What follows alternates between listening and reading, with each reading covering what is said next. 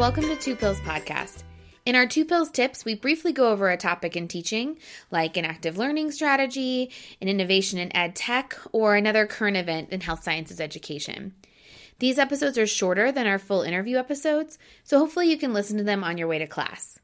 If you have an idea for a Two Pills tip or someone who we should interview, please send us an email at twopillspodcast@gmail.com.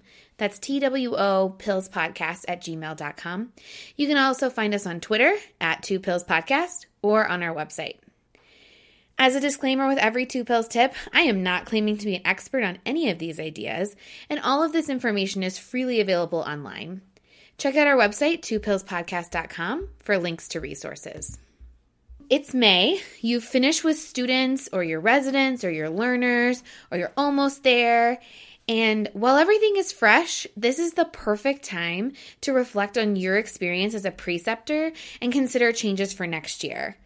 For us, for example, our students end and then they come back again in just a few weeks with a whole new set of students on rotation 1. So you go from those students who have had a full year of rotations and who, are pretty independent to those who are fresh out of the didactic curriculum. You'll likely get some formal evaluation feedback from students, but I'm a big believer that self-reflection is key. And so this Two Pills tip is going to discuss some questions to ask yourself to honestly self-evaluate your performance in guiding students on rotations. So one of the first questions is, was I prepared for the rotation?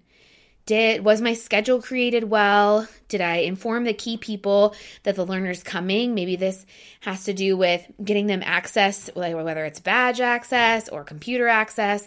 Is there something you could have done better there?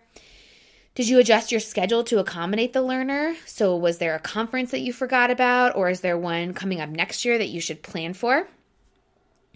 And then on your calendar for students, is there anything that you want to include for next year, or anything that maybe wasn't necessary this year or didn't go so well that you would want to remove? Was your rotation well organized? Is there something that you could do to improve that organization, or would you like to repeat it for next year?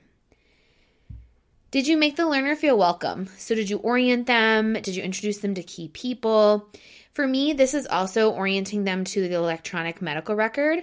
Some medical record systems are much more intuitive than others. And so if that's an issue for you, could you maybe take this time to create a resource or a schedule or a handout to make all of that easier?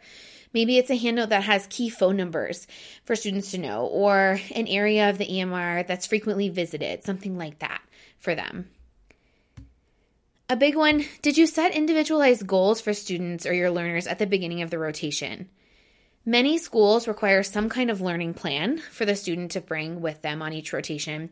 But for me, I also require a pretest at the beginning of the rotation, and I use that pretest to require students to self-identify areas of learning over the rotation.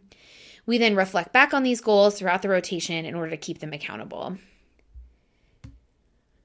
Did you act like a role model throughout? Is there something that you would want to change about your own performance or how you role play on the rotation? Did you provide regular feedback? This is one that I think we've talked about in the past that I think really grows with your experience as a faculty member. So did you provide routine feedback? Was it both positive and constructive?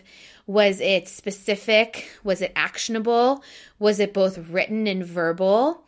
Did it occur only at the times when you're required to give evaluations, like midpoint and final? Or was it also on the fly? Things like that. Did you encourage the learner to self-evaluate his or her own performance?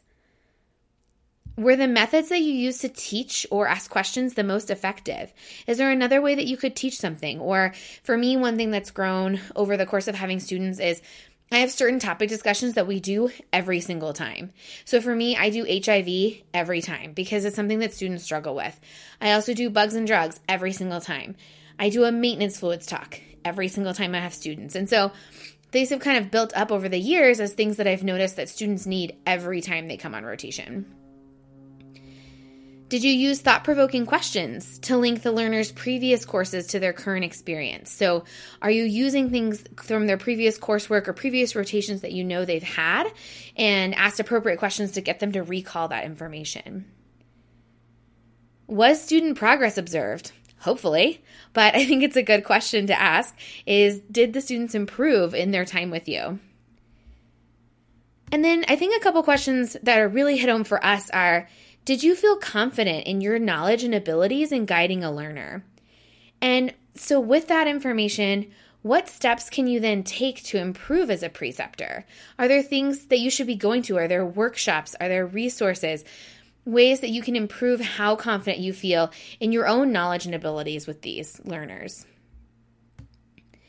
And then when you do get student evaluation feedback, of course, it's recommended to review those student evaluations for themes, not just the outliers.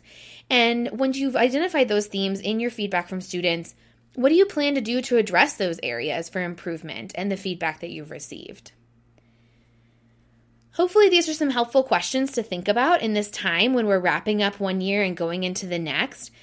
I do recommend making any changes now because the information is really fresh and you'll thank yourself when you have the next set of learners.